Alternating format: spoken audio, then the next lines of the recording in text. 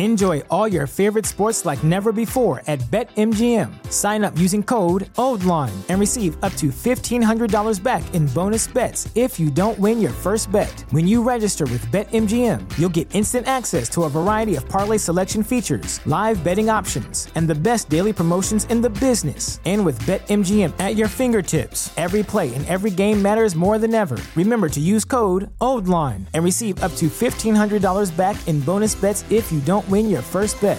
BetMGM and GameSense remind you to play responsibly. See BetMGM.com for terms. 21 plus only. Maryland only. New customer offer. Subject to eligibility requirements. Rewards are non-withdrawable bonus bets that expire in 7 days. Please play responsibly. For help, visit mdgamblinghelp.org or call 1-800-GAMBLER in partnership with MGM National Harbor. Promotional offer not available in Washington, D.C. The following is brought to you by the Social Suplex Podcast Network. This is John Silver, lead recruiter of the Dark Order, and you are listening to All Things Elite.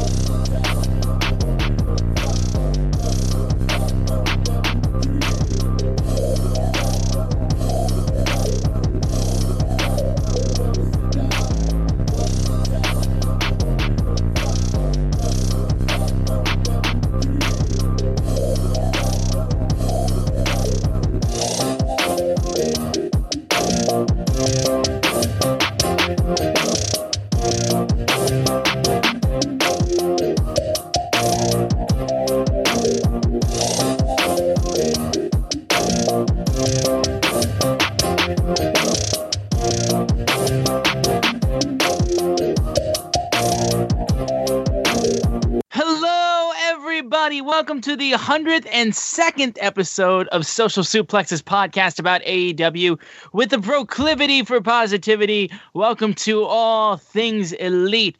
My name is Austin Sumwitz. I am the host of this lovely show, currently snuggled up in my brand new Pro Wrestling Tees shipped CM Punk bomber jacket, and it is badass. I wish you could see it. It's amazing. Joining with me, as always, of course, is my good buddy, Floyd Johnson Jr. My man, how you doing? I am doing great. I am here, been watching some baseball. The Red Sox unfortunately lost, so that is not good. But there's 162 games, so can't get very angry about those things.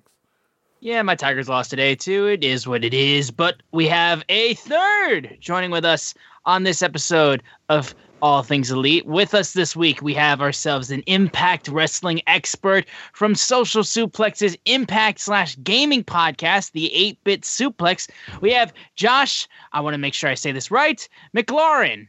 Is that right? Am I good? It's McLaughlin. It's McLaughlin. You were so close, so close. No R's in there, though. But hey, man, I'm happy to be here, guys. Thanks for having me. Absolutely. Thank you so much for joining us. I will say your last name normally now. You could just say Josh Mick, or just Josh, or Josh M, or, yes. Hey, guy. Whatever works. Or Josh number 2, as he's so lovingly nicknamed. Yeah, Josh number 2. Yeah, I take a back seat to Josh Smith, of course, of keeping it strong style. He was there first. I'll come for the top spot eventually, but I'll wait my turn. All right. Well, we got a lot to talk about on this episode of All Things Elite. Of course, there's the build-up towards Impact Rebellion with Kenny Omega being on the show defending, going for the Impact World Championship against Rich Swann. We'll get to that in our big news of the week. We've got everything in Dynamite to talk about. Before we get into the show real quick, though, we'll make sure you guys are downloading this fine show on Google or Apple Podcasts. You can leave a rating and a review. If you listen to us on Spotify or anywhere else on podcasts, you can give us a share. And, of course, if you're so inclined to, you can leave a donation through our podcast provider, Red Circle. And if you want to support us simply through social media, we are at AT Elite Pod on Twitter. At Social Suplex are the guys that make this show, 8-Bit Suplex, all of our podcasting shows through their network possible. I am at SZoomer4 on Twitter. Floyd is at Floyd Johnson Jr. on Twitter. And real quick, where can people find you, Josh, and the 8-Bit Show on social media? Yeah, just find me at Josh _ Laughlin, I think it is. It might be flipped. It might be under Laughlin _ Josh. I don't know. My full last name's not in there. I when I joined Twitter, I didn't really understand it. But I do a better job, and Sandy, my co-host, does an even better job than I do with the 8-Bit Suplex Twitter, which is just simply at 8-Bit Suplex. All right. Now, big news of the week, of course, is the Kenny Omega Rich Swann match that's taking place at Impact Rebellion, where Rich Swann will be defending the Impact Heavyweight Championship against Kenny Omega, seemingly the belt collector with Don Callis at his side, and now the full elite supporting him. This match has been treated with such a big match feel that it does. We were talking about this before we even started recording. It does feel like this should be taking place at a crowd. Even in my mind, I was like, if AEW could just let Impact just rent the Daily's place for this show, honestly, and let like slight crowds be there, I think that would be kind of a cool thing. I don't know necessarily how that would work out, but it does seem like specifically that match needs an audience to be around so we can just hear the pops, because these guys, I think, are going to go to hell and back in this match, and it's going to be a huge opportunity, I think, for both guys to just really push both brands on Impact and bring eyes to both products. I think it's going to do banging for the shows, but I'm crazy excited for it. I know Floyd's really feeling FOMO, even though we just can't attend this show. But I mean, we'll go to the Impact Wrestling expert first. Josh, man, the hype on this match for you, is it, are you feeling it right now? You know, I really am. And, you know, you talk about that big fight feel. And I think it's important to note that Impact went and got Mauro Ranallo to come in and commentate on this pay-per-view. And, yeah, I mean, it feels like, you know, this is the biggest thing to happen in Impact for quite some time. You know, they obviously in the mid-2000s, you know, with the TNA name, they were really big, really popping. And then, of course, they kind of slowly faded away and then, you know, became much more of a minor league player again. And this feels like a major league pay-per-view. I mean, really and truthfully, Kenny and Rich, both super talented guys. You know, I don't know what's going to happen. I don't know how they're going to work the match, how they're going to work the finish.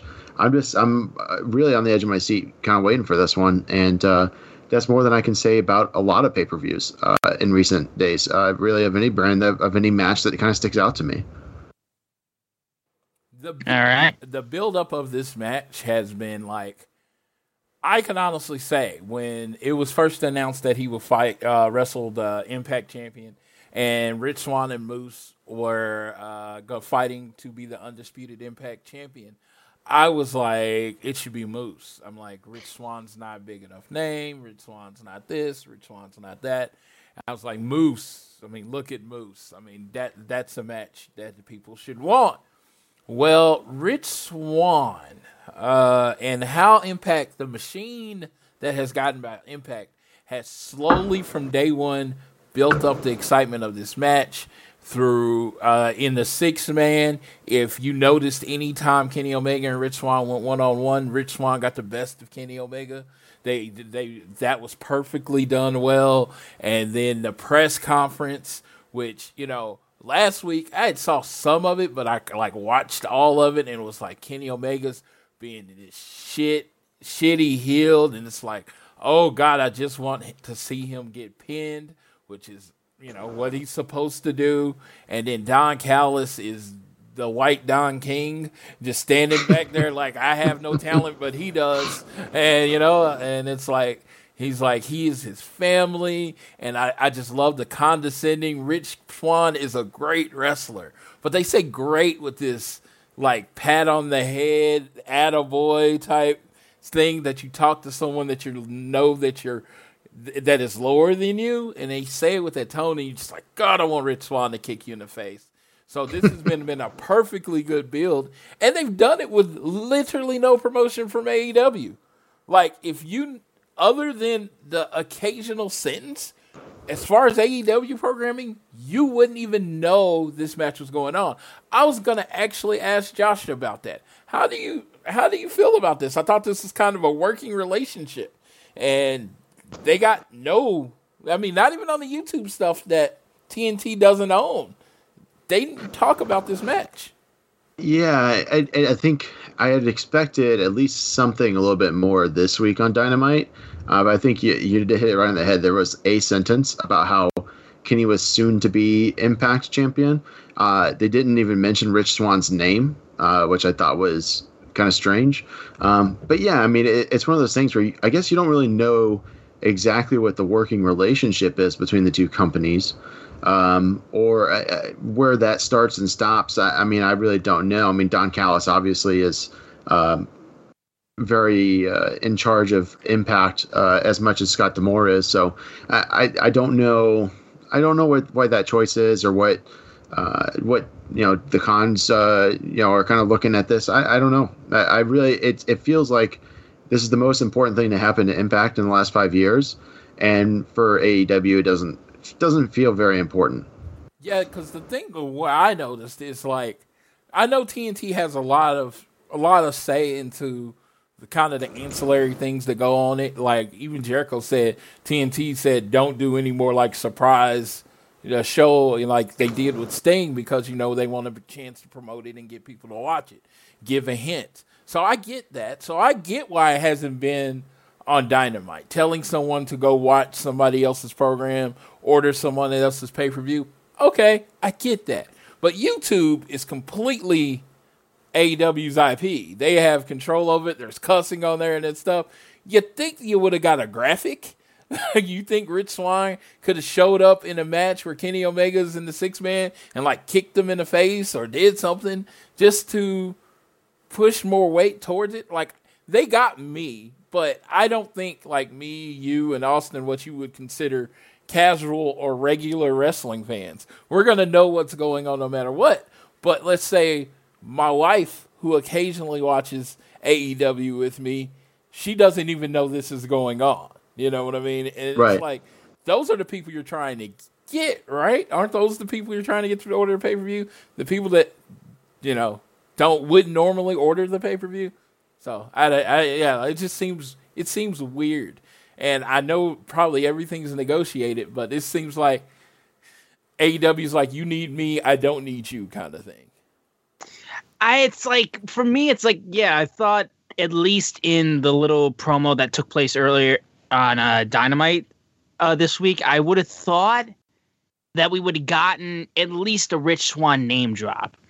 Or at least say that, hey, he's going to be coming to Impact for this show. I didn't even think they would have said I don't think they didn't even need to say the show name. Just be like, this day is when he'll become Impact World Champion on this day, just to hype up Kenny Omega. And then people would have been like, oh, a show's happening this day, and then that's how they can find it. But yeah, they were, like you said, there was little to none of that. But I feel like Impact's still trying to, I don't even know what necessarily to say. It's like, the relationship still isn't necessarily clear. It's there. We just don't know what's allowed, what's not. But I think the big telling point will be exactly how well the pay-per-view does. And I think that'll be the huge point of seeing how well the match sells for the show. So there's, I think, a lot of questions surrounding that, and I think we'll get those answered when Rebellion happens. But before we get to the Dynamite review, I actually, before you say that, go ahead. What's everybody's predictions? Who do you think is going to win, Josh? Oh man, I've been kicking us around it because we love this carny business, right? I feel like there's some way that neither guy is gonna win. I know I hate to say that because we like to see a definitive winner, but with the rules of the match and the outcomes of the match determining that you take a belt to another show. And given that AEW hasn't talked about it at all, I can't imagine Kenny winning the Impact belt and then not bringing it onto Dynamite or not bringing it onto. I mean, he was on Dark Elevation this week and they didn't mention it. So I just don't see the groundwork laid for that. And then obviously I don't see Kenny losing. So for me, I hate to give the prediction of neither, but I think I'm going neither.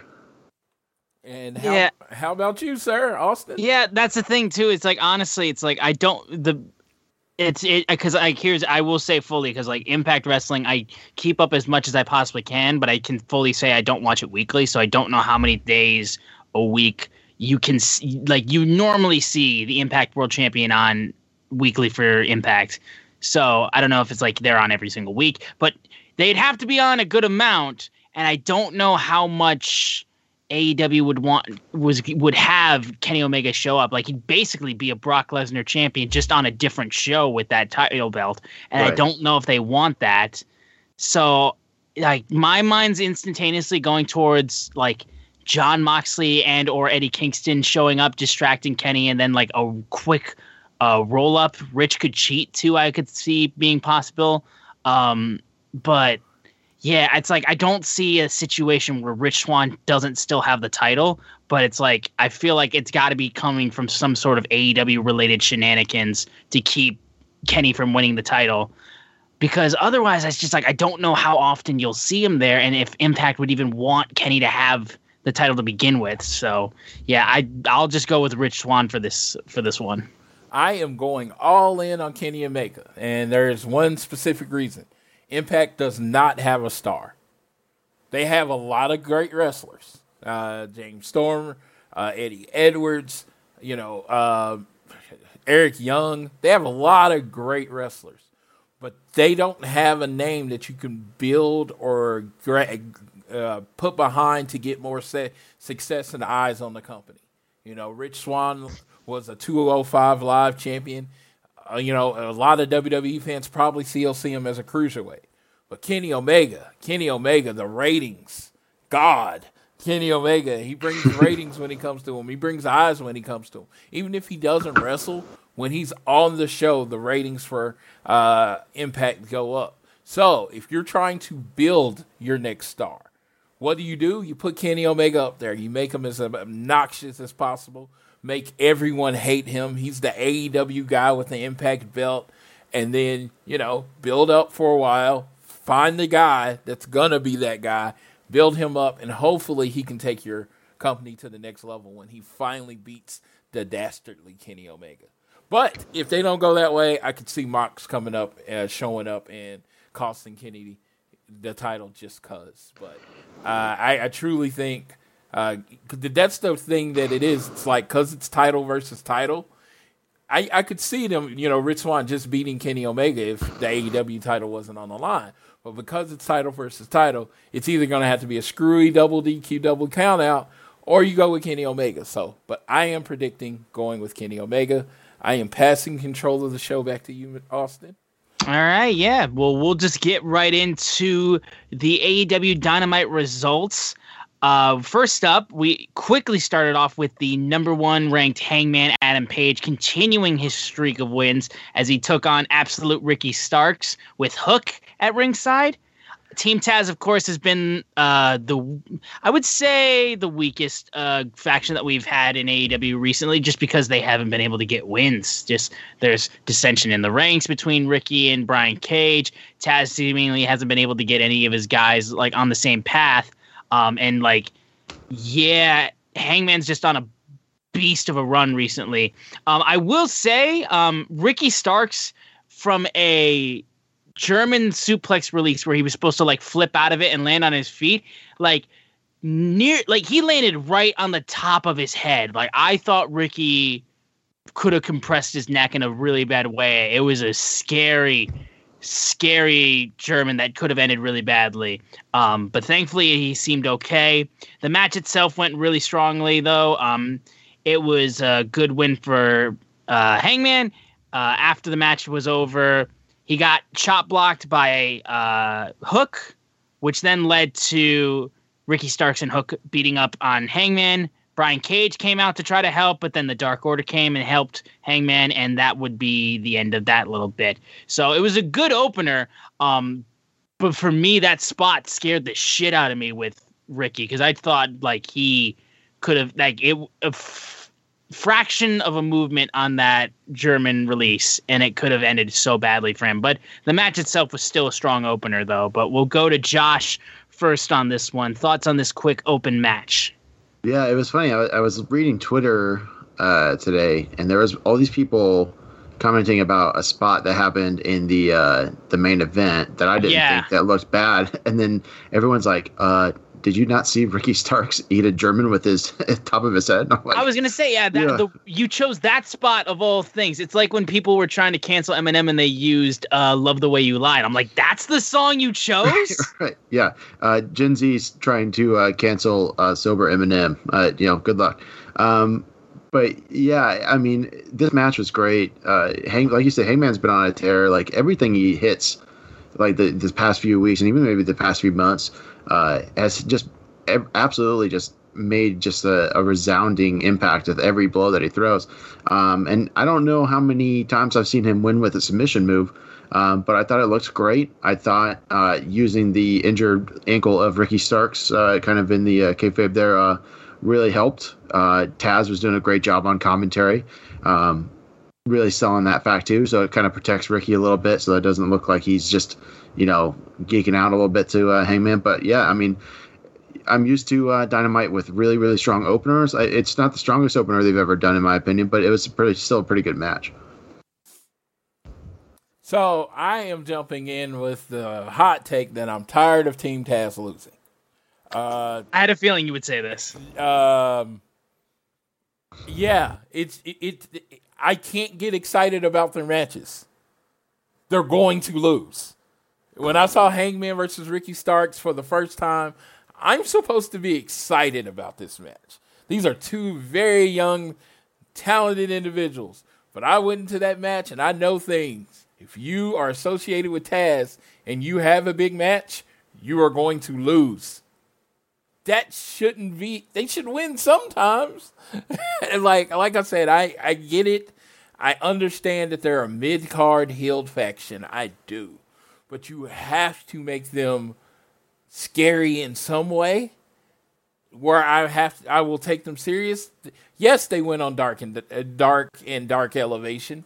But if any person that just watches Dynamite next week, you'd be like, why is Taz talking tough and yelling? His team always loses.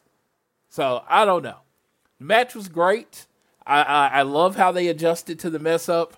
Unfortunately, I've been watching wrestling so long that I am completely numb to bad-looking spots. I didn't even, I noticed he took it and he got up a little slow, and I was like, okay, he was selling.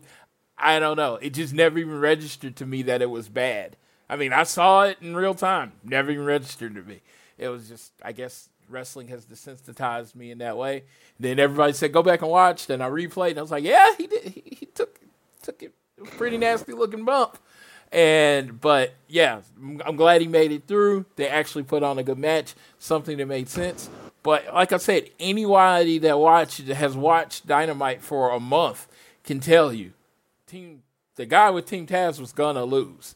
They need a win somewhere. They need a feud win. If you want to put them against another mid-card-like faction, they need a feud win because it's like literally they're becoming Dynamite jobbers instead of. Well, I said, it seemed like their solution to the fact that Team Taz's momentum was non-existent and that they had no staying power in terms of getting wins was to have the Brian Cage versus Ricky Starks feud taking place inside of Team Taz to give them something so one of them would get a win out of that. But yeah, it's a situation where it's they have to get someone and it can't be on Dark or Elevation. It's got to be on Dynamite because every time they come to Dynamite is where they lose.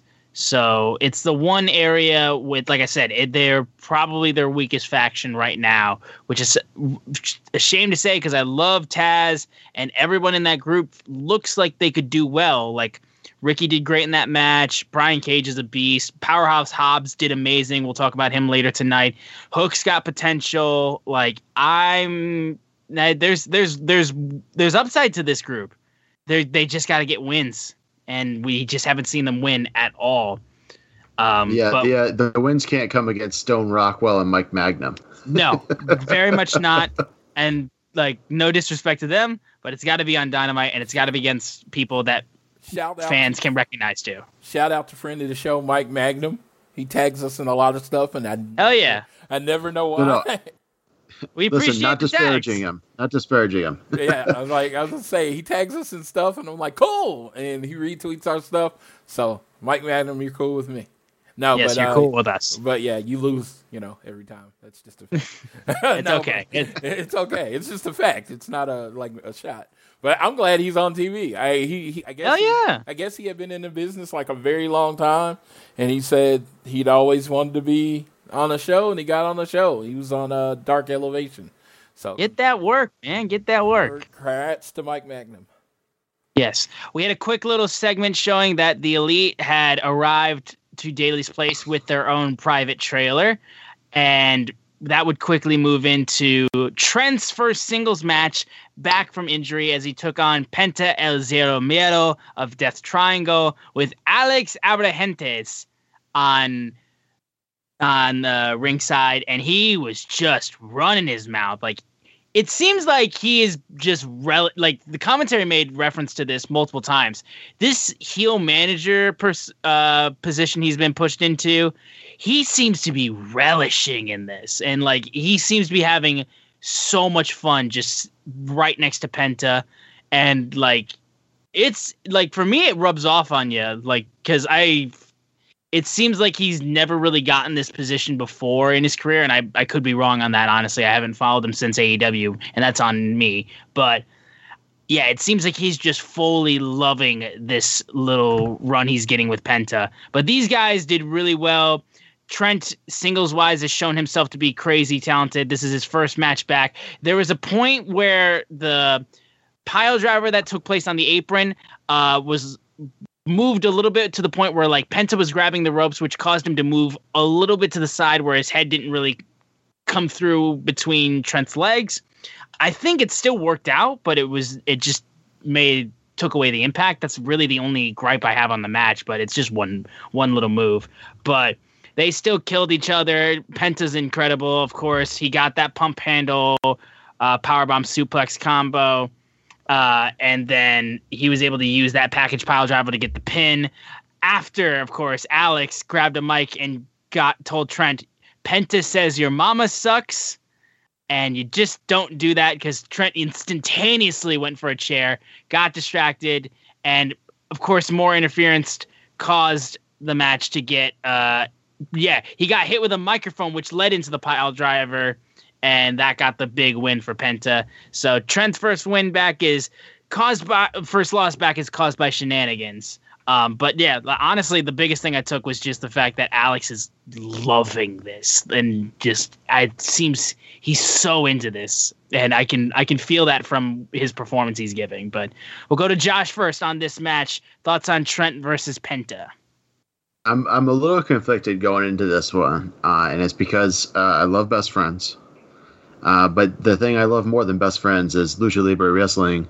So for me, like anytime I see, Penta or Phoenix or, basically anyone with a mask steps into the ring, I kind of get a little excited. So I love this match. Penta, every time he hits somebody, it sounds like it hurts. I thought Trent looked pretty good. No ring rust in singles competition whatsoever. Like you mentioned, like the pile driver on the apron, it kind of looked like almost like a slip out almost. It was kind of weird. But yeah, every other spot was pretty great. There was a really good destroyer that Penta did. I liked that spot quite a bit. But this is the match that you won out of these two guys, quite honestly. I don't know that you could get a better one out of them. Well, first about Alex Abrahantes, I just want to say he's like the kid that has been watching people play. Like he never gets picked to play in the basketball game or the soccer game, and he's had to sit over there in excitement, like I wish I could play. And then they finally say, well, hey, this person's out. You get to play. And then he gets in the game, and he's scoring all the goals and making all the baskets because they gave him a role. And they thought it was just like a tiny role that probably was going to go. And he has made this thing gold. It is like one of my favorite parts of the show. Penta says, and his face completely changes when he goes into Penta says mode. And he says it's so much anger and so much energy. And it's just like, man, and you could see one day, Like later on, you could see them using it as a way to turn Penta face because he may not be translating exactly what Penta says. But yes, it was just such a turning point. He adds some gravitas to an already dynamic person. Like, he just adds that little bit of extra thing, and I think it can end up leading to a bigger Pentagon push because he just makes him so much more threatening, you know. And so I do love. I think that's perfect.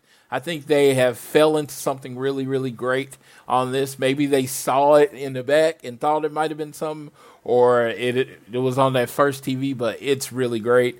The match was really good. The pile driver mistake, I was kind of like, to me, and I am probably the only one that thinks this is one of my horrible Floyd takes, which I am known for. I kind of like in wrestling when they mess up. It makes it feel like more of a fight than a performance. No, I agree with that. So it's like that mess up. Of course, the guy doesn't want to get dropped on his head, so he's going to fight back, and he might not land on it away. And I'm like, oh, that made sense. You take some of the choreography out of it. It makes it feel more oriented to a fight, yeah. Exactly. And it was just like, you know, when I was growing up, when the guys kind of were like fat and wrestled, it was like, yeah, they messed up all the time. But everything was so raw that it just looked like a fight. And it's just like now when, you know, in the world of stars and stuff, everybody wants everything to be excellently executed. And I'm like, that's great, but sometimes, you know, a little mess up can add to it. In this case, for me, it did. It just made it seem like he didn't want to get dropped on his head, which, you know, most reasonable people don't. So, good match. I thought it was a good match. I wouldn't call it great or anything, but it was good for the spot it was used on the card.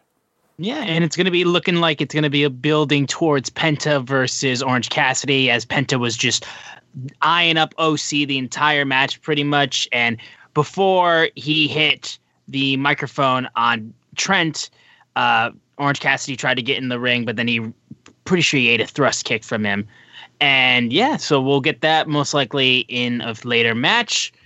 After this was the incredible Jim Ross sit-down interview with The Pinnacle. Because we're going to be talking about the Inner Circle interview that took place later in the show too with Tony Schiavone.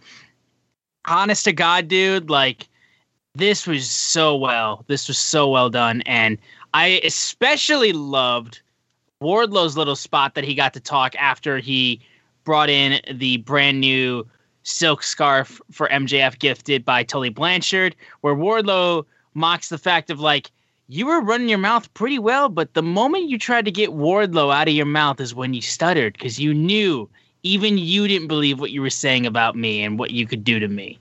That was strongly done. Jericho was ripped by MJF talking about how I'm not great for 25. I'm great, period.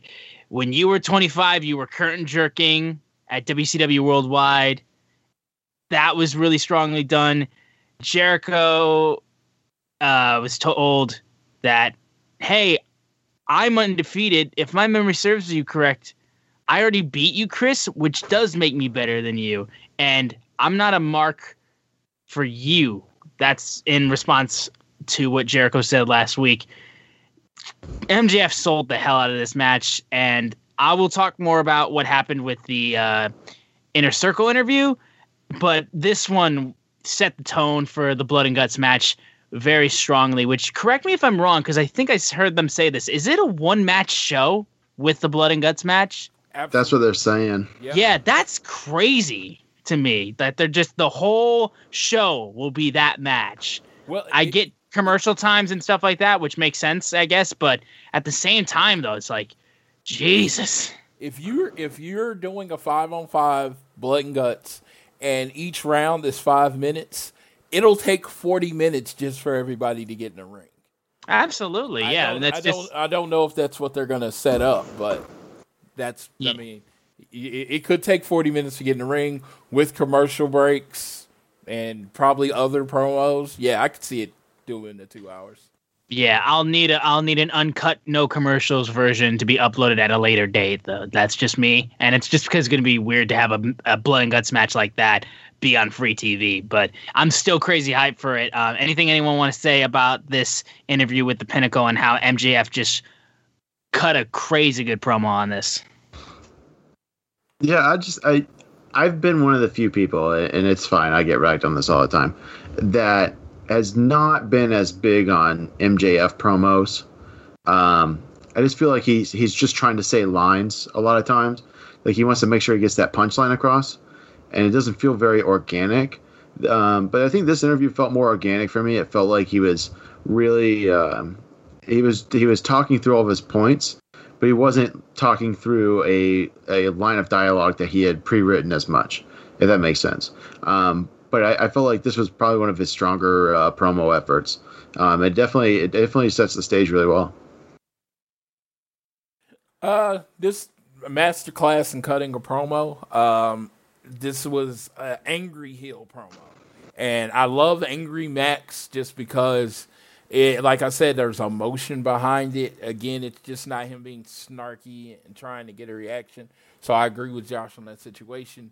But when he went into the Chris Jericho rub, and he says, "Where you wrestle already over X and then take the credit for them being over," I howled because he used the exact. Pretty much everybody Chris Jericho was interviewed with since he was in AEW, and he put them in order, and that was a straight callback. But it was like a lot of people, I've seen people say these sentiments online, and that was great. Wardlow was like, you knew you were saying something wrong, and I was just like, good Lord. And I love it. He doesn't talk a lot, but when he talks, he means it. He is truly the enforcer of this group. And I just like, Max does the talking. Max is the figurehead of the group. Shawn Spears and FTR, even though they can talk, they can cut promos, they're letting Max handle that right now. They'll talk when it's time. So I definitely enjoyed this segment. I just thought MJF is everything everyone says he is. It almost, like I said, you're running out of adjectives to talk about how good he is. He's just one of those people that get professional wrestling and what it's supposed to be. Oh, yeah. Right out of this, too, I will say I actually really like this placement. Was after this hot interview, we go straight into the AEW Women's World Title match between Hikaru Shida and number 1 ranked Tay Conti.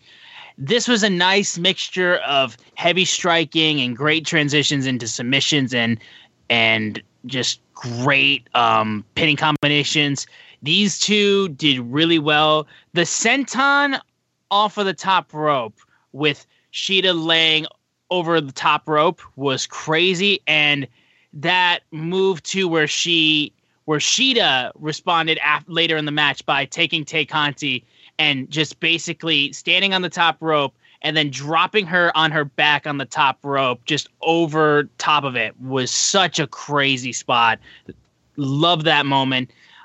These two went back and forth. There was a couple moments where I truly thought Tay Conti, because they'd been going with her for a while, and with her relationship with the Dark Order too, her as AEW Women's Champion became more and more reasonable to me as the match was going along. But Shida was able to get the win, retain her title, continue her historic reign over 333 days with the title, longest reigning AEW champion of all time.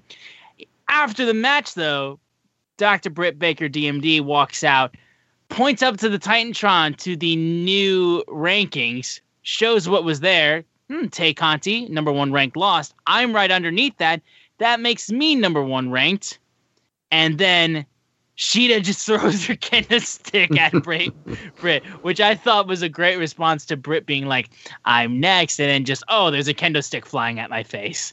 But I love this match, and I thought these two did really well. I would like to see Tay Conti in the championship picture again. I hope this isn't her one and only shot. I think she did really, really well in this match. Multiple great strikes from her. And again, they did great transitions in their submissions as well. Good mixture of striking and technical wrestling. I got nothing bad to say about this match. But Josh, thoughts on this women's titles match? Yeah, no, I thought the match was excellent, and it really did a good job of showcasing both women's skills. as it pertains to both striking and then some of the judo aspects too, because we know that Tay is a competitor in judo. I'll say this, and I'll take this opportunity to publicly state and admit that I was wrong about some things, and I necessarily wasn't wrong about them in public. So I'm going to admit that I'm wrong in public to things that I said perhaps in private. And Floyd, you may remember me saying this. When AEW signed Tay Conti, I said why. I didn't get it. I didn't understand. I've seen Tay Conti wrestle so many times in person. I attended Mae Young Classic 2. I saw her wrestle 3 times in 2 days. I didn't get it. I said AEW needs to get someone bigger, better than her. Like, why Tay Conti, right? And then over the past probably, I don't know, 1 or 2 months, and you start to see, like, after she's getting these reps and this confidence, like, you know what? I eat my words. Tay Conti is going to be an absolute star. I think she's definitely the future of the women's division in AEW. She's super young, so she's got a lot of time to learn still. And when you throw her in there with someone like Hikaru Shida, I think that gives her a much better opportunity to showcase some of her talents than compared to some of the people that I saw her wrestle when she was in developmental at WWE. So you put a lot of trust behind her. You trust in her athleticism and her natural abilities. Man, I got nothing but good things to say about this match, and specifically about the trajectory of Tay Conti. I think she's going to be on top for a while. Yeah, I was very impressed by this match. Tay Tay, whatever you say. She has improved so much. Now, let me say I do remember you saying why, and I always said she had a presence. And I was like, I don't think she ever got a chance to show what she had. And, of course, you saw her on house shows. I didn't, so you had more of a knowledge of her wrestling skills than I did, because I just got what she did on NXT TV. But I was just like, dude, when she comes out, she has a presence about her. She has a thing that makes you want to look at her. And I think in AEW, instead of maybe the NXT way or the WWE way, where they're trying to get everything together to teach you the basics. When you're in AEW, you're working with Dustin and Thunder Rosa and Serena, and they're working to get you TV ready right then. They're working. Right. They're training you so they can use you right now.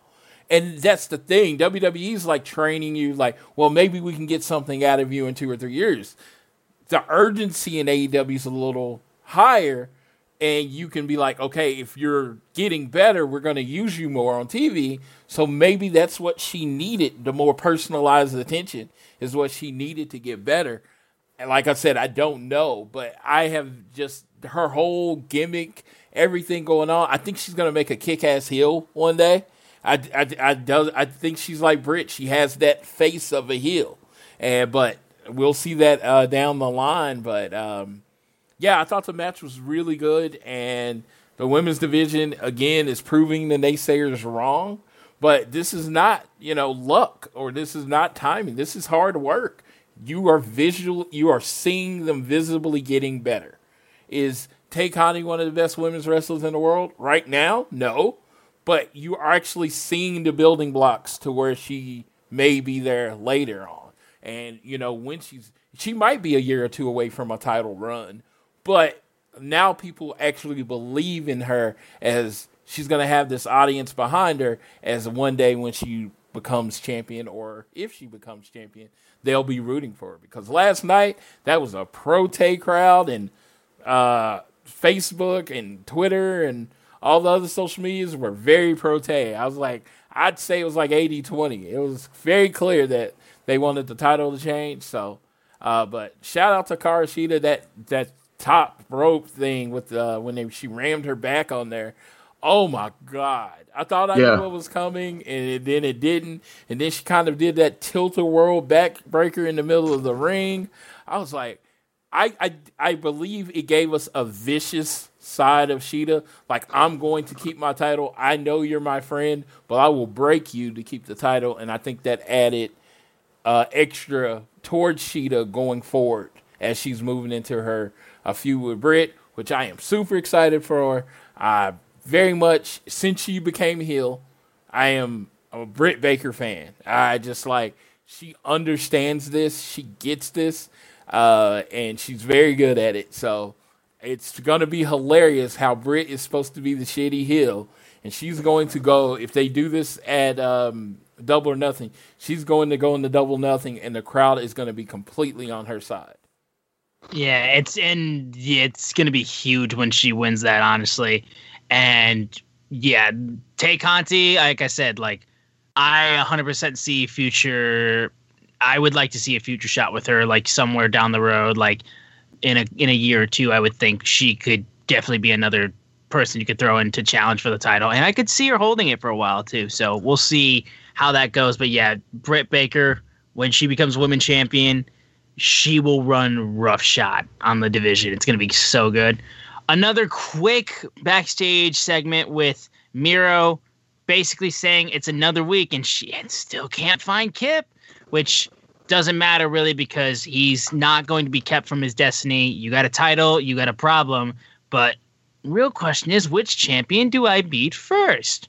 So still teasing on where Miro's going to be going, whether it's main title or TNT title.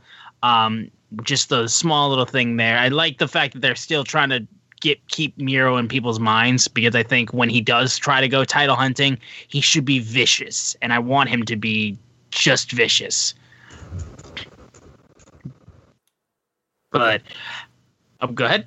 Oh, you kind of cut out there. What was the last thing you just said? I just said he needs to be vicious, and I think whether or not Kip comes back and they have a small match or whatnot, sure. But I think Miro, sooner rather than later, I'd like to see him at least start planting the seeds for who he wants to go and take their title from. But after this, we had the Inner Circle interview with Tony Schiavone leading to the Blood and Guts match. Jericho, I will say first off, I want to say I love how each member, except for some reason, Ortiz didn't say anything in this segment. Every single member of the Inner Circle, other than Ortiz, which I would have liked to hear him say something, got something to say, even if it was as little as Sammy Guevara saying what straw is in Spanish. But look, whatever. I love that I got to hear Hager talk. Santana was just a badass motherfucker when he got on mic. I loved hearing him talk. Jericho went a lot more comedic with his promo, which is fine. The little song he did was whatnot. Honestly, the funniest part was that he had the easiest rhyme that he could have set up. He's a piece of shit, and it's it's true. He shoved his head in the toilet. You could have said full of poo. It just didn't go with the rhyme, and he seemed to smirk, knowing like, man, I had the easiest rhyme right there, and just got a swirly chant immediately after that. That I thought was funny, even if it wasn't planned. I was just like, dude, it was right there. You had it. But for the most part, Jericho was still cutting jokes a little bit for this promo, but he still is Jericho. He's still unbelievably good on the mic. But yeah, other than wanting to hear from, I would have loved it if each member of the Inner Circle fully had something to say, including Ortiz too. I think he's so good, just like running his mouth too. I thought it would like having him. He should have said something. They did good. I'm still leaning towards the Pinnacle, who did the best there, just because MJF killed it, and Wardlow too. His little point he had to say was great. Even if FTR didn't say anything, they just stood there and just because they didn't really need to say nothing. But this was still a really good segment. We'll go to Josh on this segment too. Thoughts on the Inner Circle? Yeah, it started off kind of good, and I chuckled at the stupid straw joke with the prop that Hager had. But that's about, I think, what you can give him is, that single one-liner and give him a handful of straws to throw. I think that's probably the maximum you're going to get out of him for promos. I thought I'll be honest, it's Jericho being Jericho, but I kind of checked out kind of in the middle of it. It didn't ring as good as I think probably because of what MJF did earlier in the show as far as cutting promos. But yeah, I mean, it was fine. I think it got the job done. Chris Jericho was trying to cut like a babyface promo, and it kind of went off the rails. It's going to happen on live TV, especially when you don't have a script. I would honestly say it was probably one of his weaker promos. He kind of saved it at the end when he got intense and angry, and I think that worked. Santana is like one of the coolest people ever. I mean, so he delivered his line, and it was so intense, but he still remained like cool Santana. So that worked out. And Ortiz, I love him because he just stands in the back and looks crazy, and that's kind of his role. And I love that about him. And I don't know how many 80s movies you two have watched, but Hager is the 80s dumb jock. He's an ogre. He's like, oh, yeah, I'm going to have you talking out of straws. And he just yells it. Whatever he says, he just yells because he's just there to piss people off. I hope they get over the fact that when Jake Hager is in cages, people get hurt. I hope they get that over in the next a couple weeks as they get ready for the show because, he's going to be locked in a cage with Jake Hager. So I think that'll be pretty cool. But I like I said, Jericho was the face of this interview. If I was to give it a grade, I'd give it a C, but it did not because he recovered at the end. But when he was trying to do the musical thing and he messed up the rhyme, I know he had something wrote and he just forgot it. And just tried to keep moving on. And he mixes up names in the middle of it. And again, live TV, I know it happens, but it seems like it's been happening more and more lately. So I would have to say, I had to say it just kind of didn't give me that same loving Jericho feeling like I get when he cuts a promo. Yeah, I can see that too. After this, we had QT Marshall with Factory members Aaron Solo and Nick Comoroto on ringside versus Billy Gunn. So first interaction on Dynamite where we had somebody of the Nightmare Family versus the Factory, and this was a solid match. I think I honestly, it was just seeing Billy Gunn get a match on Dynamite. It was something I wasn't expecting to see immediately. I thought honestly, my first thought was Dustin Rhodes, which we did see at the end of this match, and his face paint was fucking crazy in the way that he just he basically went like almost Finn Balor-esque with his face paint. But this match I thought was decent. It didn't really have a ton. I loved the fact that they're still using Anthony Ogogo as their big beast in this match, where he just comes out while the referee's distracted, gets that bolo punch, and then QT gets that diamond cutter. And then after the match was over, Anthony Gogo gets QT a wooden chair, and then when Dustin comes out with his bull rope to try to chase him away, he tries to hit he tried to hit Nick Comoroto in the head with the wooden chair, and he just completely no-sells it. And I was like, why the hell is there a wooden chair being used? And then I was like, oh, it's because Nick's going to look like a beast when he takes that shot. I like how each member, for the most part in the Factory, is getting stuff to do and trying to separate themselves and giving them moments to shine. I'm sure we'll get that more with the continuation of the Nightmare Family versus Factory feud that's going to be going on.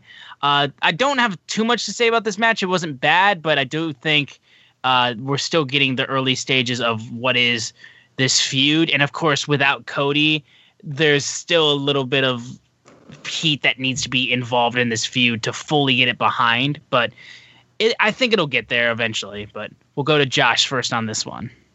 Yeah, initially my first thought was Billy Gunn in a singles match in 2021 on a hot new company, and he's taking on the faction leader of the opposing faction, and it was, I don't want to say anything bad about it. There wasn't anything bad really to say about it. It was a 5-minute match, right? I mean, you can't really, not a whole lot can go right or wrong there. Yeah, I thought the post match kind of breakdown with the wooden chair and everything, some goofball shit. Nick Comoroto himself, having interacted with him a little bit when he was in developmental, he's kind of not all there, like outside of kayfabe. Like I asked him at one point, because I have a 5-year-old son who was probably 4 at the time. I was like, hey man, can my son take a picture with you? Because he was doing the meet and greet, kind of walking around the thing. He was, yeah, sure, no problem. So I put my kid up on the barricade to take a picture, and he was known as the Freak Beast at the time. He just kind of walked away. I was just like, and everyone around was kind of like, what? Did he understand like what you said to him? But yeah, he's kind of that weird kind of monster kind of person, like in general. It was a cool looking effect with the wooden chair.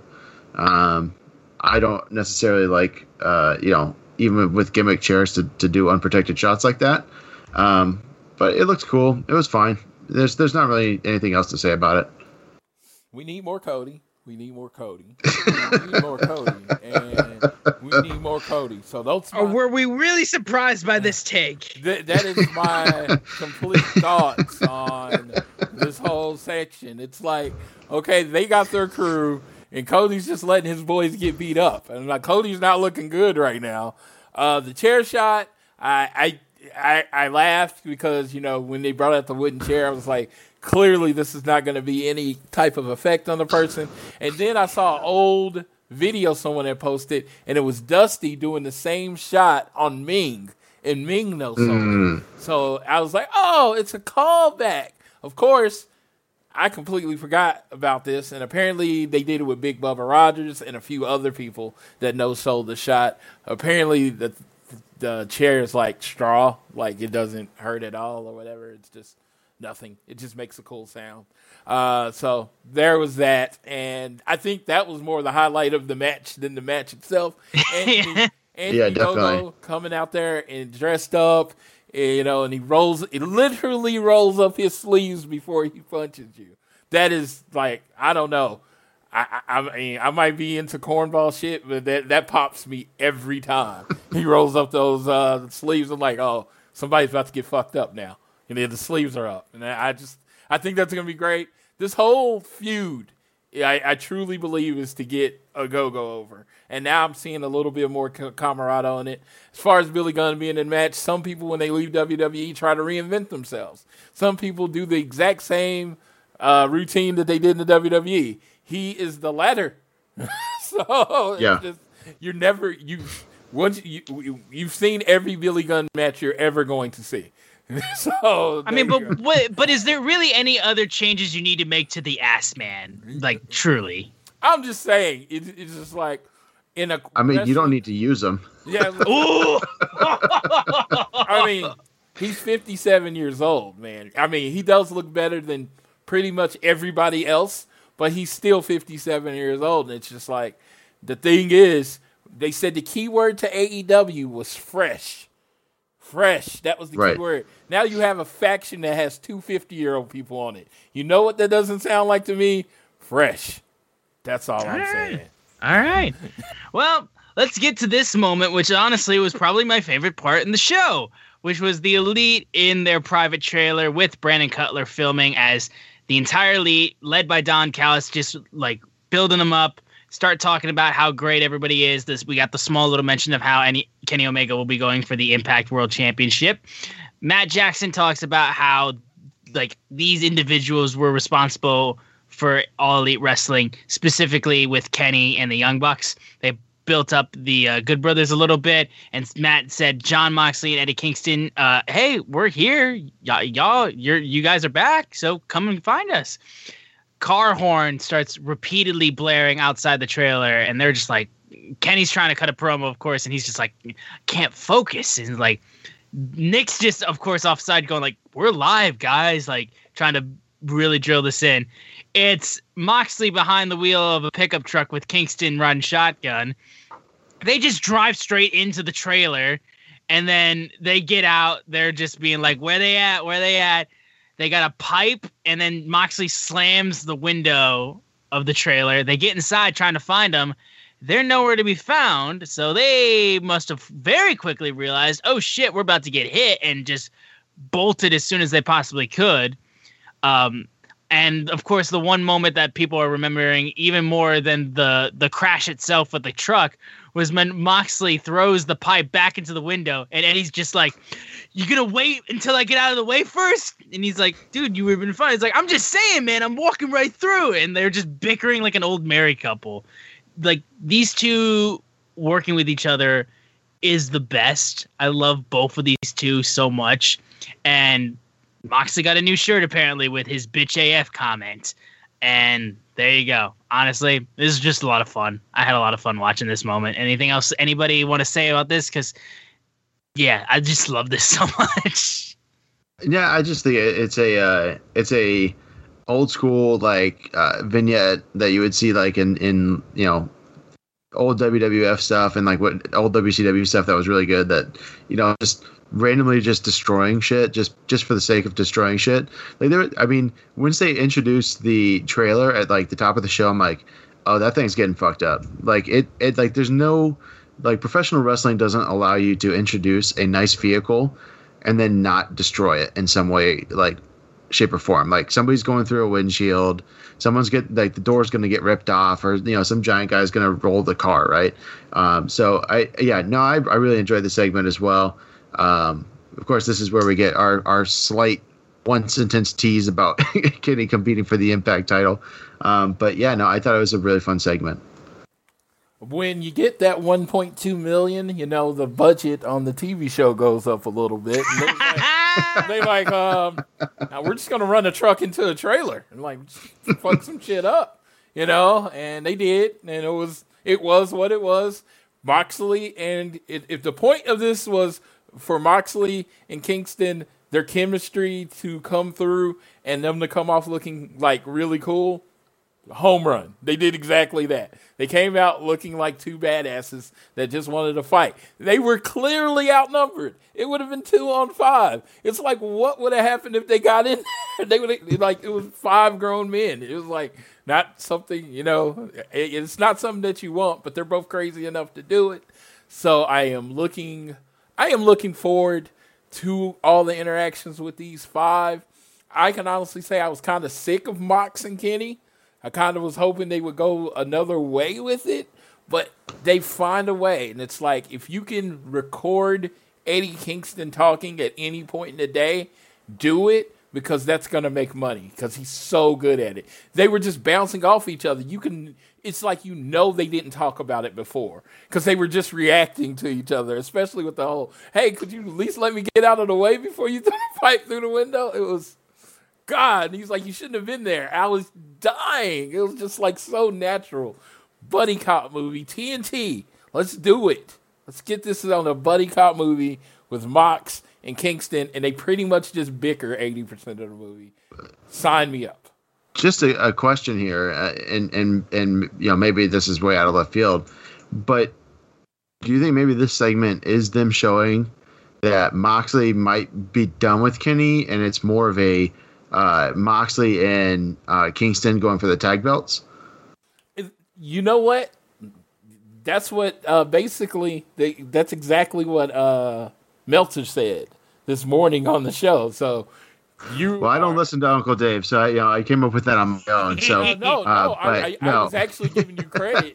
I was actually giving you credit, saying you saw something I didn't see, but the person that knows what's going to happen saw it too. So I'm like, oh, okay, that could be what they're saying. But it's just like, until they line up Kenny Omega a contender, it just looks like Mox fighting Omega again. And I'm just like, it's not that I don't want to see it again. Their matches were great. I don't want to see it again for a while. Sure. Once you lose, you should fall in the rankings. That's, from what I understand, how it works. So, I would like to see whoever's next up for Kenny Omega step in there. But this was a great segment for casuals. Someone like us that like wrestling, probably like, it's whatever. But someone that was used to watch wrestling in the Attitude Era, tuning in on Wednesday to see how it is. This is something very familiar to them. They can see Moxley as kind of a new Stone Cold or AEW Stone Cold. And, Eddie Kingston is just like a mouth, and it works. It's familiar, and people tune in to shit that they think is familiar, so it worked that way. Mm-hmm. Yeah, and for me too, when it's done with people that I am 100% behind, I can get way more into segments like this, which is why I like with Eddie Kingston and Jon Moxley. Them crashing a car into a trailer, I am totally fine with, because I will watch them pretty much talk or do anything. And yeah, honestly, that's really all I got. Yeah, so make the Buddy Cop movie. Make it happen. We then had Christian Cage versus Powerhouse Hobbs of Team Taz. So we had 2 Team Taz matches. So we had 2 matches where we knew what the outcome was going to be, which is a shame to say, because I do think Powerhouse Hobbs did so good in this match, honestly. Like, he, on the outside of the ring, clubbed the fucking hell out of Christian Cage's head. Just like missed with one swipe and then came back around with the other one and just dropped him on his head, and just he collapsed with that shot, and he sold it really well. And I was like, dude, man, like, if Team Taz could just get their shit together, dude, Powerhouse Hobbs could be someone you could do good shit with. But overall, I still thought this match was really good. I do like how really Hobbs could have won this match if he didn't just wasn't too busy mocking Christian with his hand over his head like pose. And if it wasn't for that, he would have won the match, because that was just the point where Christian quickly got the quick kill switch, and that was your lot. So it was just like over right then and there. So I thought the match was really strong. I thought it gave Powerhouse Hobbs a good amount of time to showcase himself, and I think there's still a ton of potential with him. But yeah, no, and after this, Ricky Starks quickly came down to check on Hobbs, and they stared down real quick. And I was like, bro, you're on one leg. What the hell are you going to try to do? But yeah, that was this match. Again, that's really all I can say about it, because I think Christian building up his wins is good. And I think Powerhouse Hobbs looked really good in this match too. And I think he's got a lot that he could do too. Specifically, I'm just thinking he could use the most of getting out of Team Taz for right now. But yeah, other than that, that's all I got to say about that. Josh, thoughts on Cage versus Hobbs? Yeah, it's funny. I've always been more of a Christian guy than an Edge guy, and I know I'm amongst a few. I'm amongst a few there.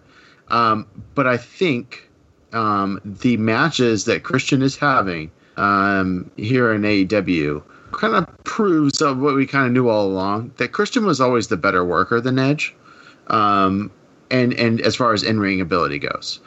There's no question that Adam Copeland is a dynamic character, and he can, he was obviously red hot, and he absolutely earned every WWE title chance that he got. But I think Christian was someone that was always very underutilized there. He proved that with his TNA wrestling. He proved it, really, all the way up until he was told he couldn't wrestle anymore. And anytime that someone has something go wrong with their head and they're told they can't wrestle, I get very nervous watching any matches they have after that. Like, it's the Daniel Bryan effect, where anytime Daniel Bryan gets dropped on his head, I hold my breath. And I'm kind of that way with Christian too. But I thought, man, for a man, he's not a young guy, right? And he's going out there and having really good matches. I thought Will Hobbs looked like $1 million in this match. I can I just say, like, all-time dream matches, like Will Hobbs versus like Big E would be like the best like big man like match of all time. I've been full on other. Not to bring up WWE wrestlers in this, but I just I loved every moment of it. And you're right, it feels like Christian won. But he kind of stole one because Will Hobbs was spending too much time mocking Captain Charisma, and you know what? Captain Charisma is always going to take every opportunity he's got to pick up the win, and he did. Really good match, though. I really enjoyed it. I was an Edge and Christian equally guy. I'm not trying to be in the middle, but I loved Christian. I'm a Christian Impact guy over an Edge WWE guy. If you want to say, I loved Christian in Impact. He just, he wasn't overpowered. He had to win being crafty and being a veteran. I always loved that about him. But rated R superstar. It was great. Sure. In this match, it was about making Will Hobbs look good, and that's what Christian came back to wrestling to do. He felt like he could help the younger people move on. Will Hobbs hadn't been in any long matches. It was generally, if he was in a match, he squashed the guy really quick, and just moved on. In this match, he had to work, and he's a really good worker. They got something in him, I think. He'll only get better over the next few years when they want to actually give him that monster run. And Christian Cage, crafty veteran maneuver. The young guy makes a mistake. He hits him with the finisher, pins him after the match. Pins him. I think that was all great. I just thought this was a really good match. All right. One quick little highlight package that we had before our main event was Jade Cargill talking about how she's so hot in terms of her stock value. Yes. Oh, we were talking about stock value. Sorry. Yes, her stock value in AEW is so high. She's riding hot. And every manager in AEW wants to sign her. They show Big Money Matt and Vicky Guerrero talking about how much they want her on underneath their wing. And she's like, look, y'all better make one hell of a deal because she doesn't need nobody. And I'm still 100% behind Jade Cargill just being one of your top female wrestlers. It's just like she's got so much that is going to do so well for them. And I think she's just got that perfect look. She's got her promos are doing even better. I think her in-ring work has shown that she can do well. I think the long matches are what people are wanting to see how well she can do on. But yeah, she's got money written all over her for sure. And then was our main event. Go ahead. One name real quick, Thea Trinidad. I can see her being the manager. That could be there. That would be great. I wouldn't mind that at all. I just like to throw stuff out there before anyone else says it. So when I take my victory lap, I don't have to hear that I heard it somewhere else. I've heard no one say that on any show. There you go. Thea Trinidad will be the manager. Yeah, I'm all with that. But main event time, TNT Championship match between Darby Allin, the champion, and Jungle Boy. Sting and Luchasaurus were involved in this match too, which we'll get to. But these guys did really, really well. And honestly, at this point right now, like with how well they've pushed Jungle Boy singles wise, this could have gone either way for me. But these guys did really, really well. I did find the interaction between Luchasaurus and Sting kind of funny just because of how they were just smacking each other around a little bit as Sting wanted to keep the match. So no one got involved. And technically Jungle Boy kind of used Luchasaurus's body to help himself up and get into the ring to beat the 10 count just barely. And Sting didn't really take kindly to that. And they were just kind of just beating up each other as they were going back up the tunnel. And the line that I saw where someone was like, this wasn't really Sting's first time fighting a dinosaur, and they put a picture of Hulk Hogan in Impact. Oh, boy. I actually shared that from my page. I thought that was so funny. It's so good. It's so simple, but I like the simple jokes sometimes the most. It's just too good.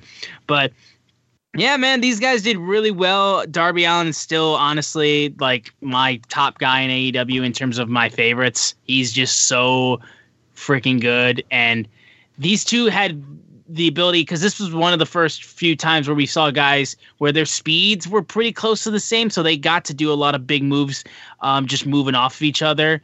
And yeah, there was a nice, great pinning combination with Darby countering a sunset flip. He got that Last Supper pin, which was able to get the win on Jungle Boy. And then immediately after that, Scorpio Sky and Ethan Page, hot off of AEW Dark Elevation, comes out and starts beating up Darby Allin, and Ethan Page hit him with the Ego's Edge.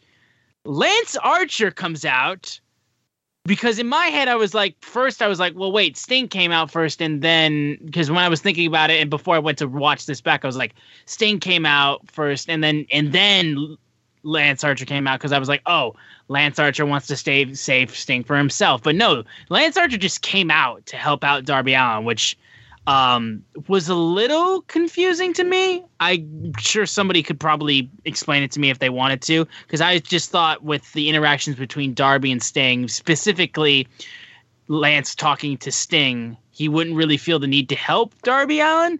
But after that is when Sting came down with the bat after Lance Archer got hit with a double low blow.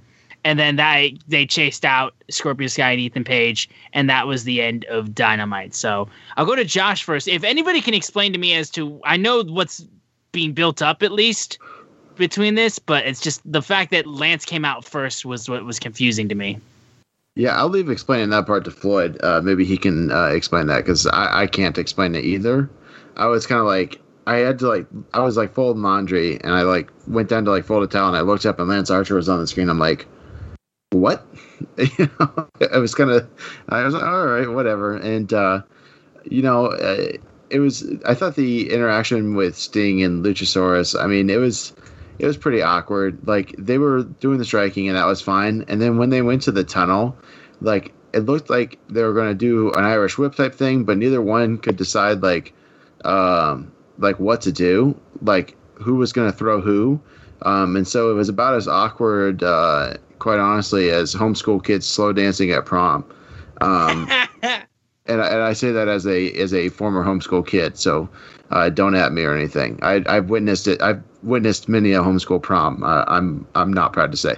But yeah, it was a really good match. Darby Allin hit the coffin drop on the apron, which was pretty nice. Yeah, I mean, I just feel like at some point Jungle Boy's got to win the big one.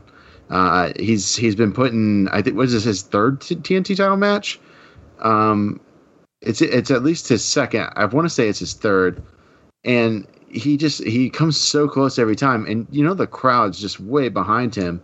I think it's time for Jungle Boy to become Jungle Man and win the big one, put some hair on his chest. If I'm being perfectly honest. But no, I love Darby Allin.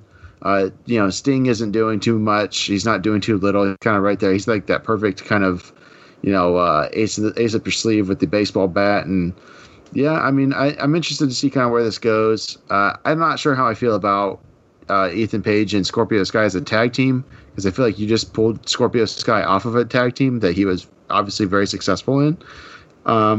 So I don't know, but it wasn't the strongest match on the card, I don't think, but I still think it was pretty good. All right. As far as this match, match was really, really good. I was looking forward to it. I was wondering how they were going to tell the story, and I love what they did. They showed Darby showing the vicious side of him.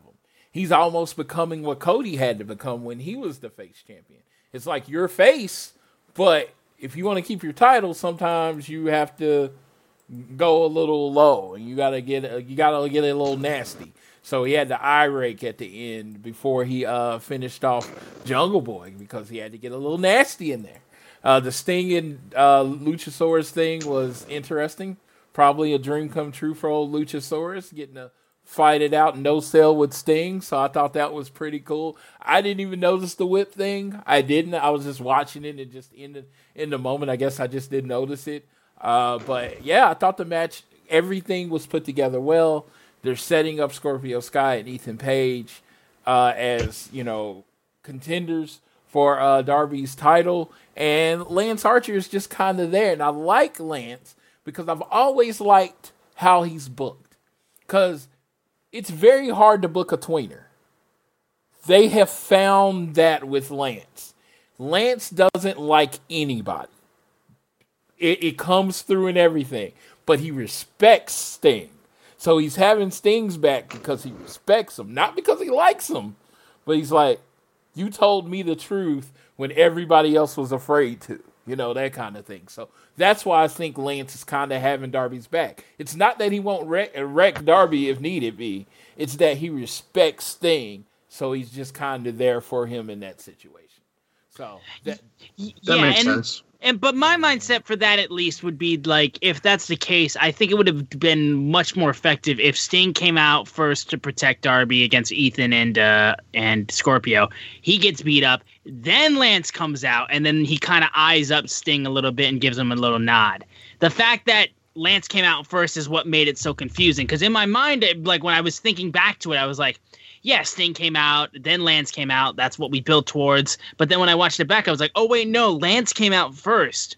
And in my mind, I was just like, it would have made so much more sense if they just switched that, like just a small thing. I thought it would have made the interaction seem a lot more like cohesive, at least. Yeah, and it's funny because Sting doesn't bump or do anything like that, so I know. Sure, but like maybe like a gut shot or something. I know they have to. I'm just saying they have to tell the story a certain way, and that might have happened. Or unfortunately, Sting might have just missed his cue. So, I was just about to say that he's getting up there, you know. Yeah, Sting might have just been slow getting back to the ring. Maybe he was supposed to be there first.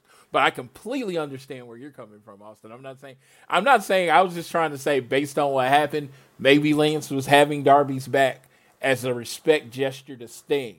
Not that he won't, destroy Darby if the title's on the line. But he's like, okay, I respected him because when I came out here and got in his face, I'm the Murder Hawk. Everybody usually runs. He stood to my face, and then he told me the truth and yelled at me like no one has ever done before. Like, Jake won't yell at him like that. Jake says he spends most of his time running. But Sting stood to his face and said, hey, you need to not be this way. You need to be a champion in this business. So that drew a line in the sand as a respect line there. Yeah, and like I said, like what you said about how they're booking him as a tweener and they've done him so well as a tweener. Because I could point to like the Lucha Brothers and like how like for a bit they were kind of tweeners and then Penta kind of went full heel, but then Phoenix and Pac were kind of doing slight babyface stuff. Like the tweener that they're doing the best with is with Lance Archer, and he's the one situation where he's just a full-on wrecking machine and really doesn't care about making friends, but he'll have somebody's back if he chooses to. So yeah, I'm fine with it. One change though would have made it work so much better and would have kept me from being confused, I think. But even his music lines up with his character. Everybody dies. He does not care. Like everybody dies. I just love he gets his character right out the way with that. Yeah, so love that about him. But I thought this was a solid main event. And wrestling, there's always going to be these shows where this was a middle road show. I wouldn't call it like an A show, but it was a solid show. This is the episode 6. If you're thinking of in a series of 23 episodes, this is like episode 6. It was just like some stuff happened. Not really, not a big deal. So I really enjoyed that because it was still good, even though it was just an episode. If this was any other company and it was kind of like this middle of the road, it would have been like, okay, I could just fast forwarded through that. But enough stuff happened where you needed to be paying attention. Yeah, and this show still did over 1 million too after the hot 1.2 million they did first show since NXT moved over to Tuesday nights. They still did over 1 million for this show. Yeah, and basically how trends are tracking from the shows I've listened to, this is probably going to be their settle point, is 1 million. It's like holidays or like holidays, you could see it go down to like 900,000. But this looks like it's going to be its audience. And it's what most people thought their audience was going to be if they didn't have NXT there. So, NXT did its job. Its job was to keep AEW's numbers down, and they did. So they did their job as long as it did. But when it moved out the way, it seems to be opening up for people to try the new product, which is cool. Yeah. But that was Dynamite for this week. We'll go quickly to the preview for next week's Dynamite of the matches that were announced on the show. First up, we got Penta versus Orange Cassidy after what they showed in the opening matchup. Not the opening matchup, but in the Dynamite previously. Chris Statlander will be getting another singles match against Penelope Ford, who we'll be seeing back in the ring for the first time in a little bit since that Arcade Mayhem match that they had. Young Bucks will be tag teaming to face off against the Sydal brothers in an eliminator match. Dustin Rhodes, Billy, and Lee Johnson will be facing off against the Factory, QT, Camarado, and Salo.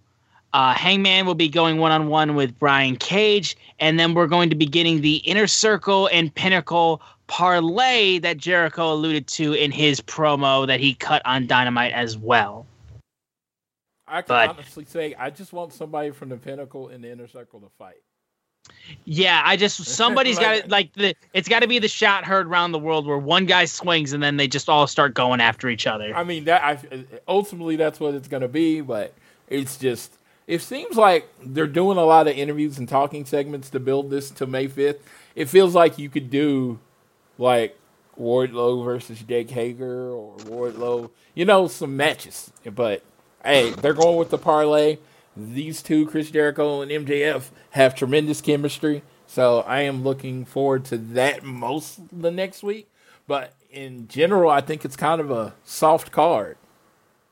Relatively, yeah. I think the matches that are the strongest, honestly, is Penta OC, just because OC is still very popular and Penta is always good for a match.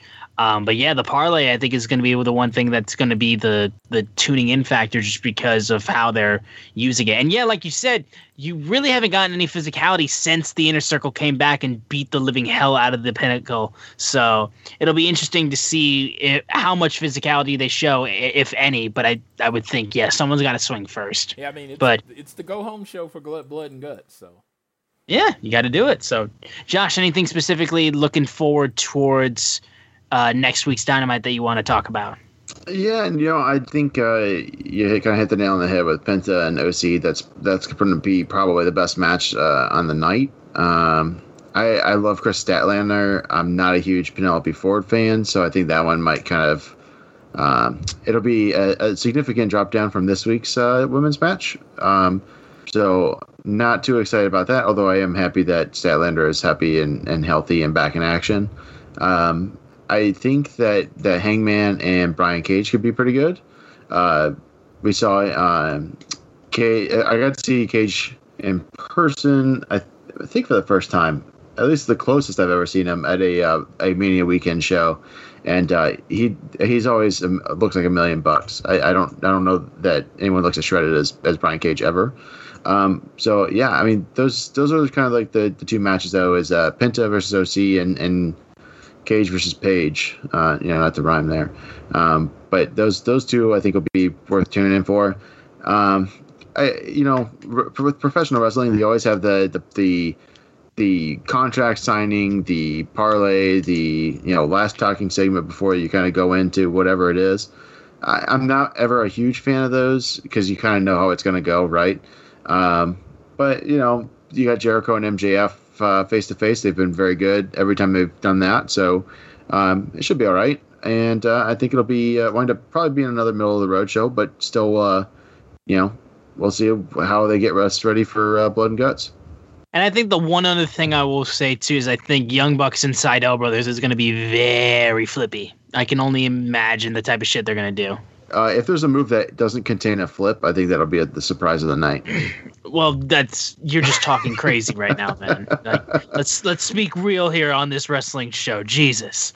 But that I think should do it for this episode. Oh no, wait. Sir, you had a topic you wanted to bring up that we kind of skipped over. So okay, yeah, sure. Use a couple minutes on this if you would like. Sure, why not? Yeah, we'll bring it up. It's got less to do with all AEW, but we'll bring it up since it was going around on Twitter.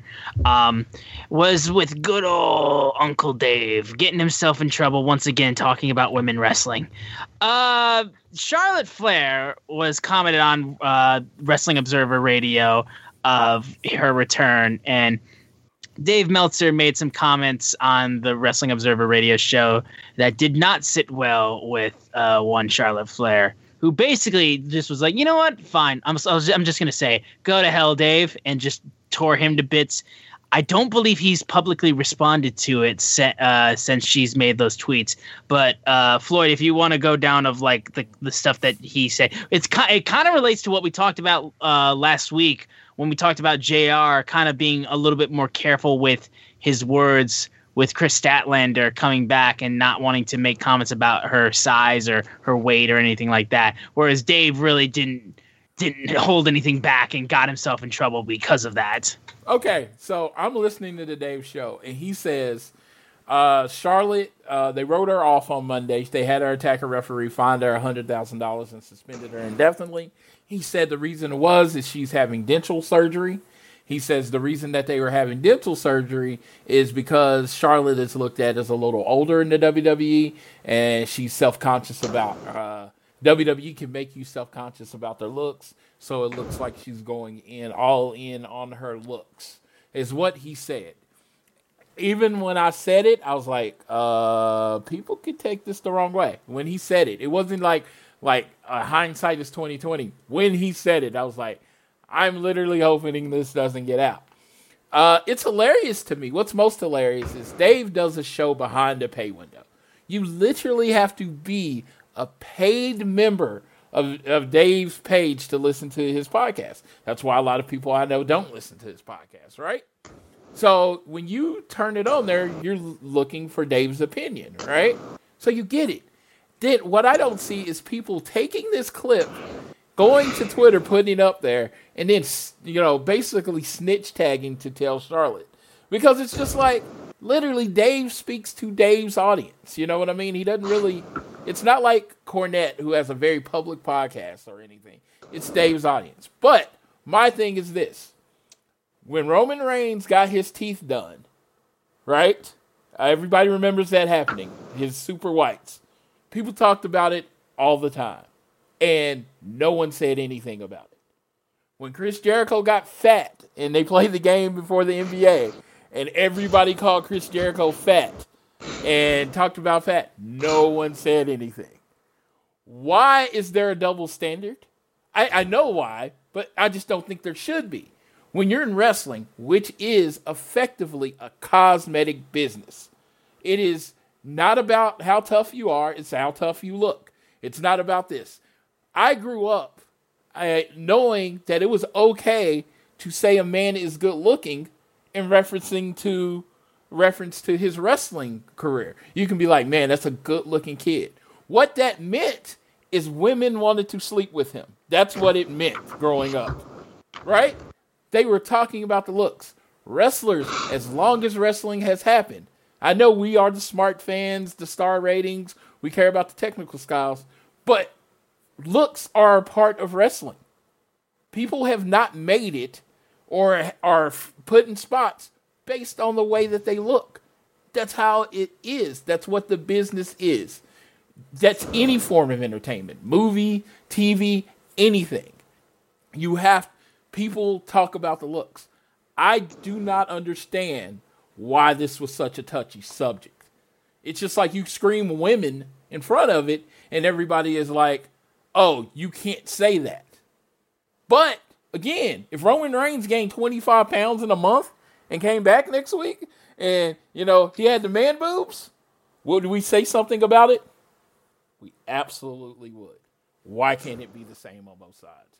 That's my whole thought process. Do you have any thoughts on it, Josh? And feel free to tell me I'm stupid and completely disagree with me. Well, first of all, Floyd, I'd never tell you that you're stupid, because I don't think that's true. I think this may come into kind of, the fact of the matter is that this is not the first time, in my recollection, that Dave's gotten into hot water, speaking specifically about the appearances of women wrestlers.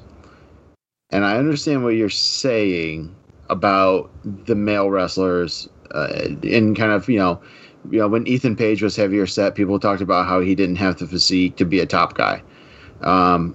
There's examples of that on both sides. Where I think it's different is that we had a long period of time where women in professional wrestling were just basically sexual objects to oogle at and ogle at. And I think that when you take that into consideration with the fact, we're in 2021 now, and he's gotten in trouble for this stuff before, he should be smart enough to step back and just change how he says things. I've not heard what he said. I've only just now seen the Charlotte tweets because I went and looked at it when you brought it up.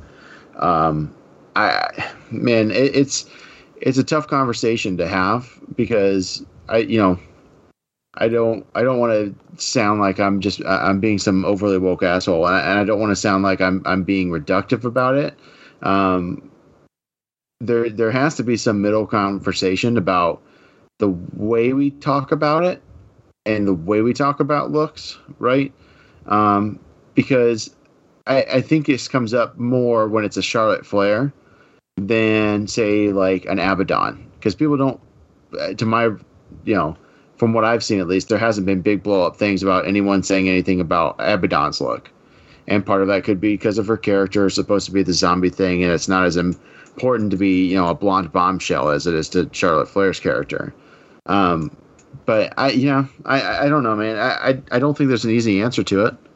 I don't think that, I just from hearing you explain it, I don't know that he did anything wrong, other than speculating, about something that he could definitely figure out for sure, without speculating.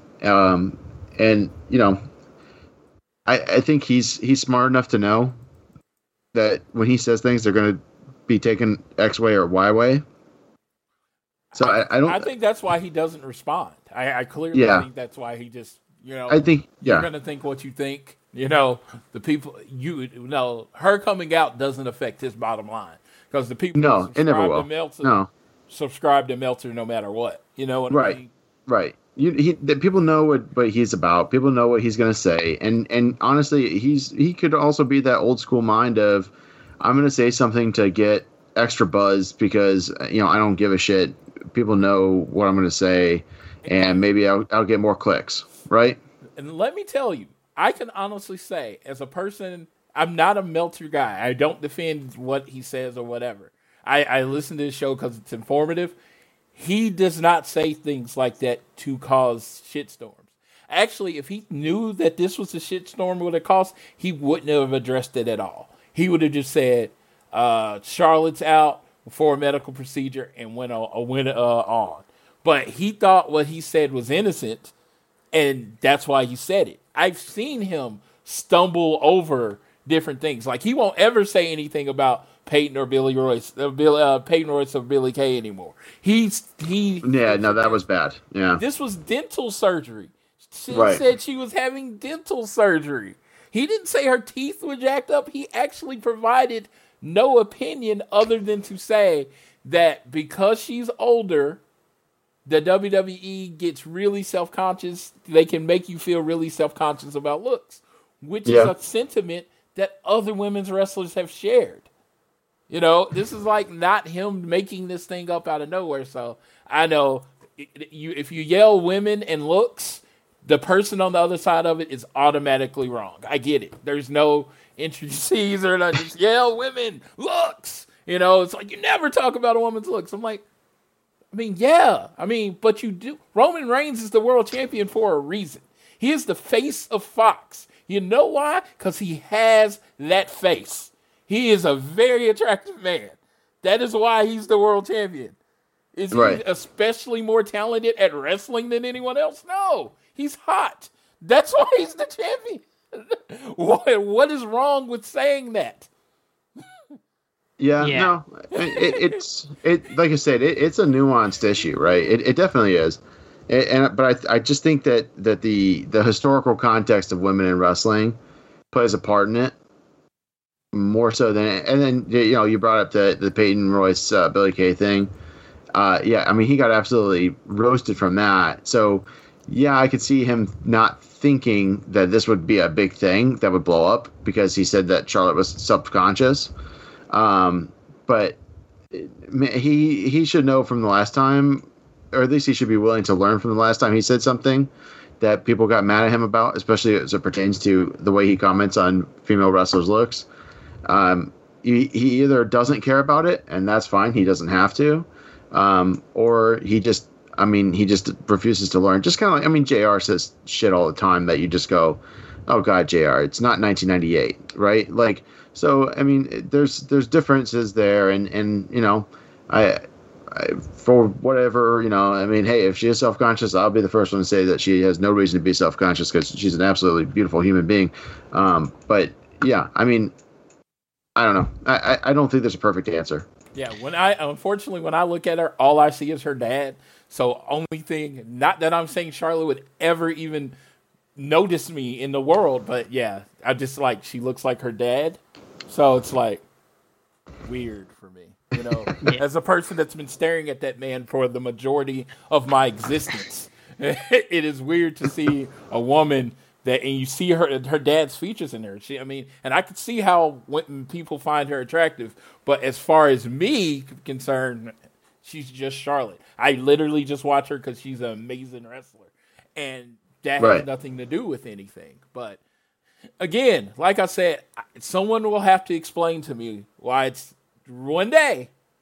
okay to say things about Roman and Chris Jericho and all the other people. If anybody got fat in wrestling, you could say the dude did. But if anybody else, female changes her look in some dramatic way, which is a big part of wrestling. Your look is a huge part of wrestling. Why is it not okay to acknowledge the change that is happening? He didn't, why can't you say that? Why can't you say, Statlander got in really amazing shape and she looks so much more athletic and so much quicker? And why can't you say that? Why can't you give her credit for putting in the work? But now, go ahead, Austin. I was going to just wrap it up, but you can go ahead and get your point out. No, I'll kind of just, and this will be probably the last thing I say about it. I think there's a way to talk about it and a way to commentate it, on a live wrestling show. JR can just say Chris Statlander has clearly put in the effort to become a better wrestler. You could say things like that, and you don't have to make it a comparative dialogue, right? You don't have to say oh, she was heavier and now she's lighter. Now look how faster she is. You could just say, well, Chris Statlander has picked up her speed, right? I think there's a way to kind of package it, and I want to make sure I have a daughter, so I don't want her to ever be have regardless of what she does. I'm not saying she's gonna be a professional wrestler, but she kicks the shit out of me all the time, and she's 4 years old. But if she ever chose to do something that had, a public thing, I would hope to God that she was judged on the content of what she was doing versus what she looked like. And I think that's true of my son too. I think you're right, Floyd. Unfortunately, I think we live in a world where, that we've done this so long and we've over-sexualized women for so long, that, there's almost a reckoning, for it. And so it's a careful subject. It's a tough subject. Dave probably should just not talk about it. Yeah, I think that's kind of where I end. Yeah. Yeah, I think just the bottom line of it is that it's honestly, it's happened before. It doesn't need to happen again. So just leave it alone. Well, I guess I guess the name Meltzer rings louder, but look, we know here's what I'll say, at least at the end of the day. At least he didn't send a trash bag of their stuff to their house. Facts. At least he didn't do that. So we got a positive there. When I left any of my companies, they give you the brown box. They put your stuff in a brown box. What happened to the brown box? They don't have any cardboard boxes. Someone find these men brown boxes, because apparently they're out. Jesus Christ! Throw it in a trash bag. That's crazy. Yes, that's some Office type shit. Literally shit you would see from The Office. But after an interesting conversation to end off this show, I think that'll be the last thing we'll do for All Things Elite this week. First off, Josh, my man, thank you so much for joining us on this episode of All Things Elite, man. So great to have you on, but great to be here. Yeah, get your plug-in out, man. Where can people find you and the 8-Bit Suplex podcast here on Social Suplex? Yeah, absolutely. Check out 8-Bit Suplex on the Social Suplex Podcast Network. We had a kind of a run where we were unable to get any of our recordings in. My co-host had a really bad battle with COVID. She's good now. She's recovered. She's back in action. We had some different work stuff going on, both of us. So we're back. We're trying to get our recordings out. We'll have a recording out this weekend to get you ready for Rebellion. So definitely check us out on Apple Podcasts, Spotify, wherever you get your Social Suplex Podcast networks, and definitely follow us on Twitter at 8-Bit Suplex. And then my personal Twitter is linked there. I am terrible I was terrible at Twitter when I started. I don't know that I'm good at it now. But I believe it's at Laughlin_Joshua. Don't quote me on that entirely. But definitely go follow 8-Bit Suplex. We'd love to have you there for a nice discussion about Rebellion, and maybe we'll talk some games in there too.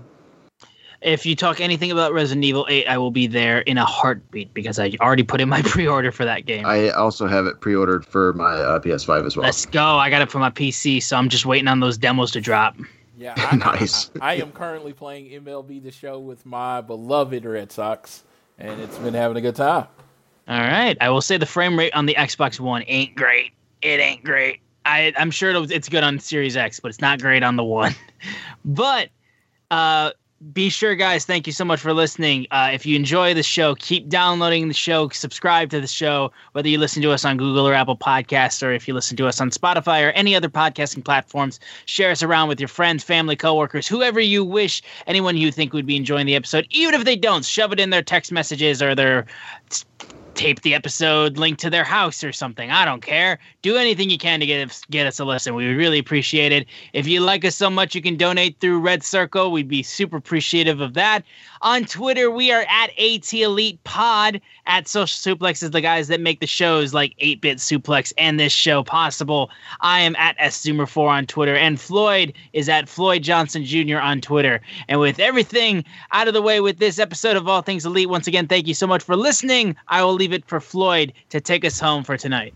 All right, so make sure this week, if you are ever so inclined to order Impact's Rebellion pay-per-view, it comes Sunday, and Mauro Ranallo will be calling the main event match between Kenny Omega and Rich Swann.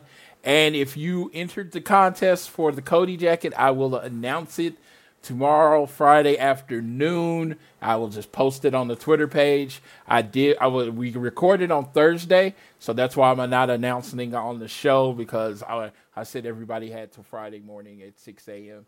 to get their entries in. But I will just say, we're starting to get vaccinated. Everybody's starting to get out there. Until we get the word, please still remember to social distance, wear your mask, take care of the people around you, because his co-host had COVID. I had COVID. That shit sucks. So still be watching out for everybody and taking care of everybody. And I will leave you with this last thing. I once got busy in a Burger King bathroom. R.I.P. Shock G. And whatever you do, whether it's home, work, or school, always do your best to be elite.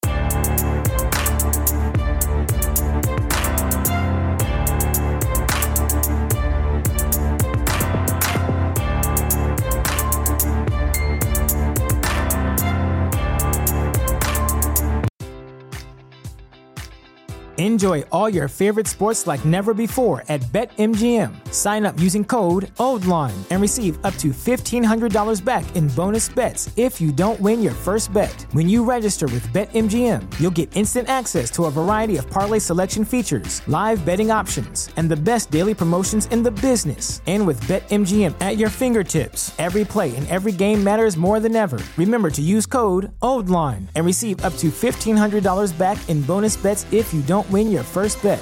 BetMGM and GameSense remind you to play responsibly. See BetMGM.com for terms. 21 plus only. Maryland only. New customer offer. Subject to eligibility requirements. Rewards are non-withdrawable bonus bets that expire in 7 days. Please play responsibly. For help, visit mdgamblinghelp.org or call 1-800-GAMBLER in partnership with MGM National Harbor. Promotional offer not available in Washington, D.C.